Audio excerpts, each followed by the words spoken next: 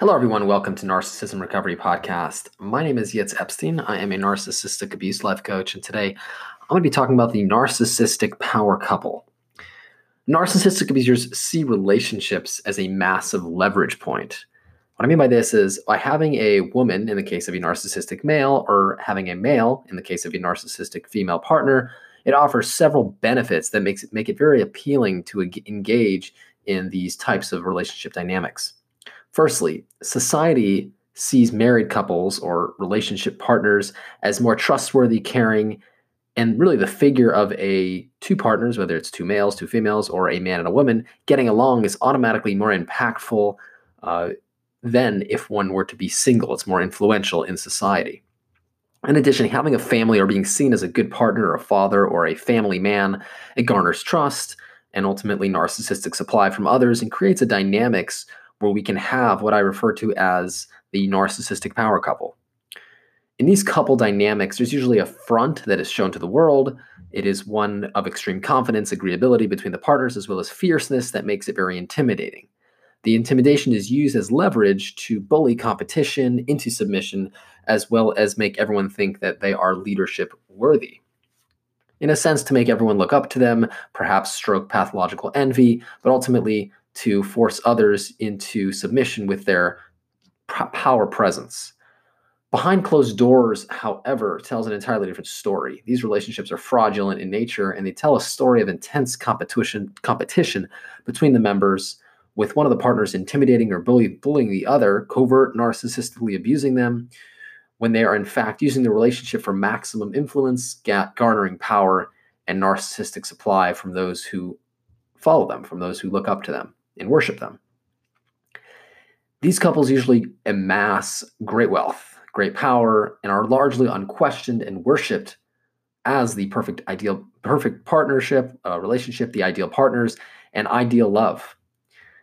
They are more partnerships to really put up with each other, and they're really created these relationships, I should say, in order to get the benefits that come along with being a power couple. Really, in fact, they're just putting up with each other, not necessarily respecting or loving or caring about each other, but just kind of existing together as a front, again, to get these benefits from society that we offer those who are in a relationship. These couples are particularly dangerous as they're able to seduce others to follow their influence, leading other couples and showing society, living as an example of the perfect couple, to follow suit, heavily influencing the bedrock of society, which is the family unit. Oftentimes, it is one of the partners that is the narcissist, and the other who is in the dark of the true intentions of the relationship being used as leverage for power and influence. Oftentimes, they're bullied, manipulated into submission. Oftentimes, they're unaware. Many times, they have very low self-esteem themselves and just feel good about being in this relationship where they have influence and power. Ultimately, they themselves are worshiping the narcissist. Even if they were to find out the truth about the way this relationship is going, they may be too invested and deep into the relationship to get out, or too fearful to leave, based on the fact that they have already influenced many other people to follow in their pathway. They may go along with it and gaslight themselves into just continuing the status quo, in a sense, entering into a pervasive sense of denial just to continue this dynamics. Oftentimes, their fear of calling it out, leaving the relationship, perhaps exposing the abuser, it would be too dangerous or too terrifying for them.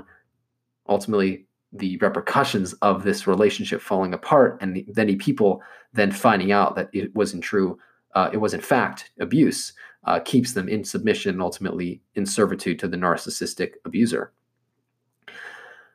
The narcissist in this case may have love bombed their partner and brainwashed them into a dream where they can be the perfect couple, everyone looks up to them, but in reality, they actually just are manipulating their partner to serve them. They want all the power for themselves, and is using the relationship, as mentioned, to leverage society to worship them, to look up to them, and to gain all the power and control that they possibly could.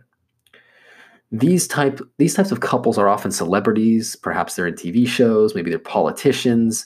They're usually very smart, very good looking, very talented. They are seen as the perfect couple. But it's important to remember that there is always more than what the eye can see.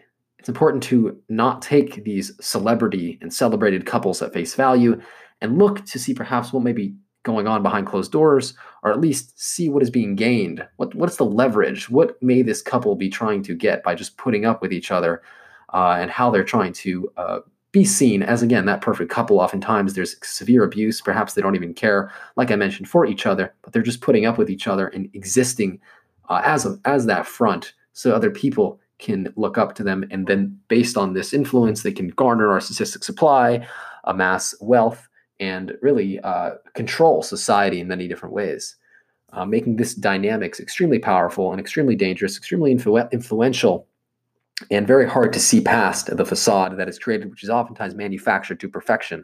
The couple's very good, usually, at acting as if they are very in love. They have mastered the ability to look as if they are happy and well-to-do, when in fact there is abuse, covert narcissistic abuse most specifically. I want to thank you for listening to this podcast.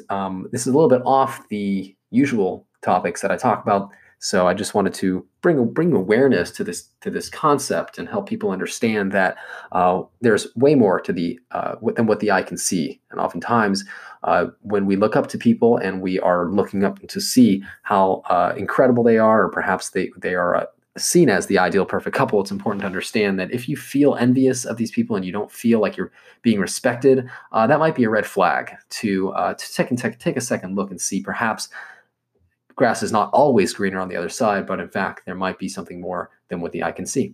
So thank you so much again for listening to this podcast. It's my honor to bring you this information today. And until next time, all the best.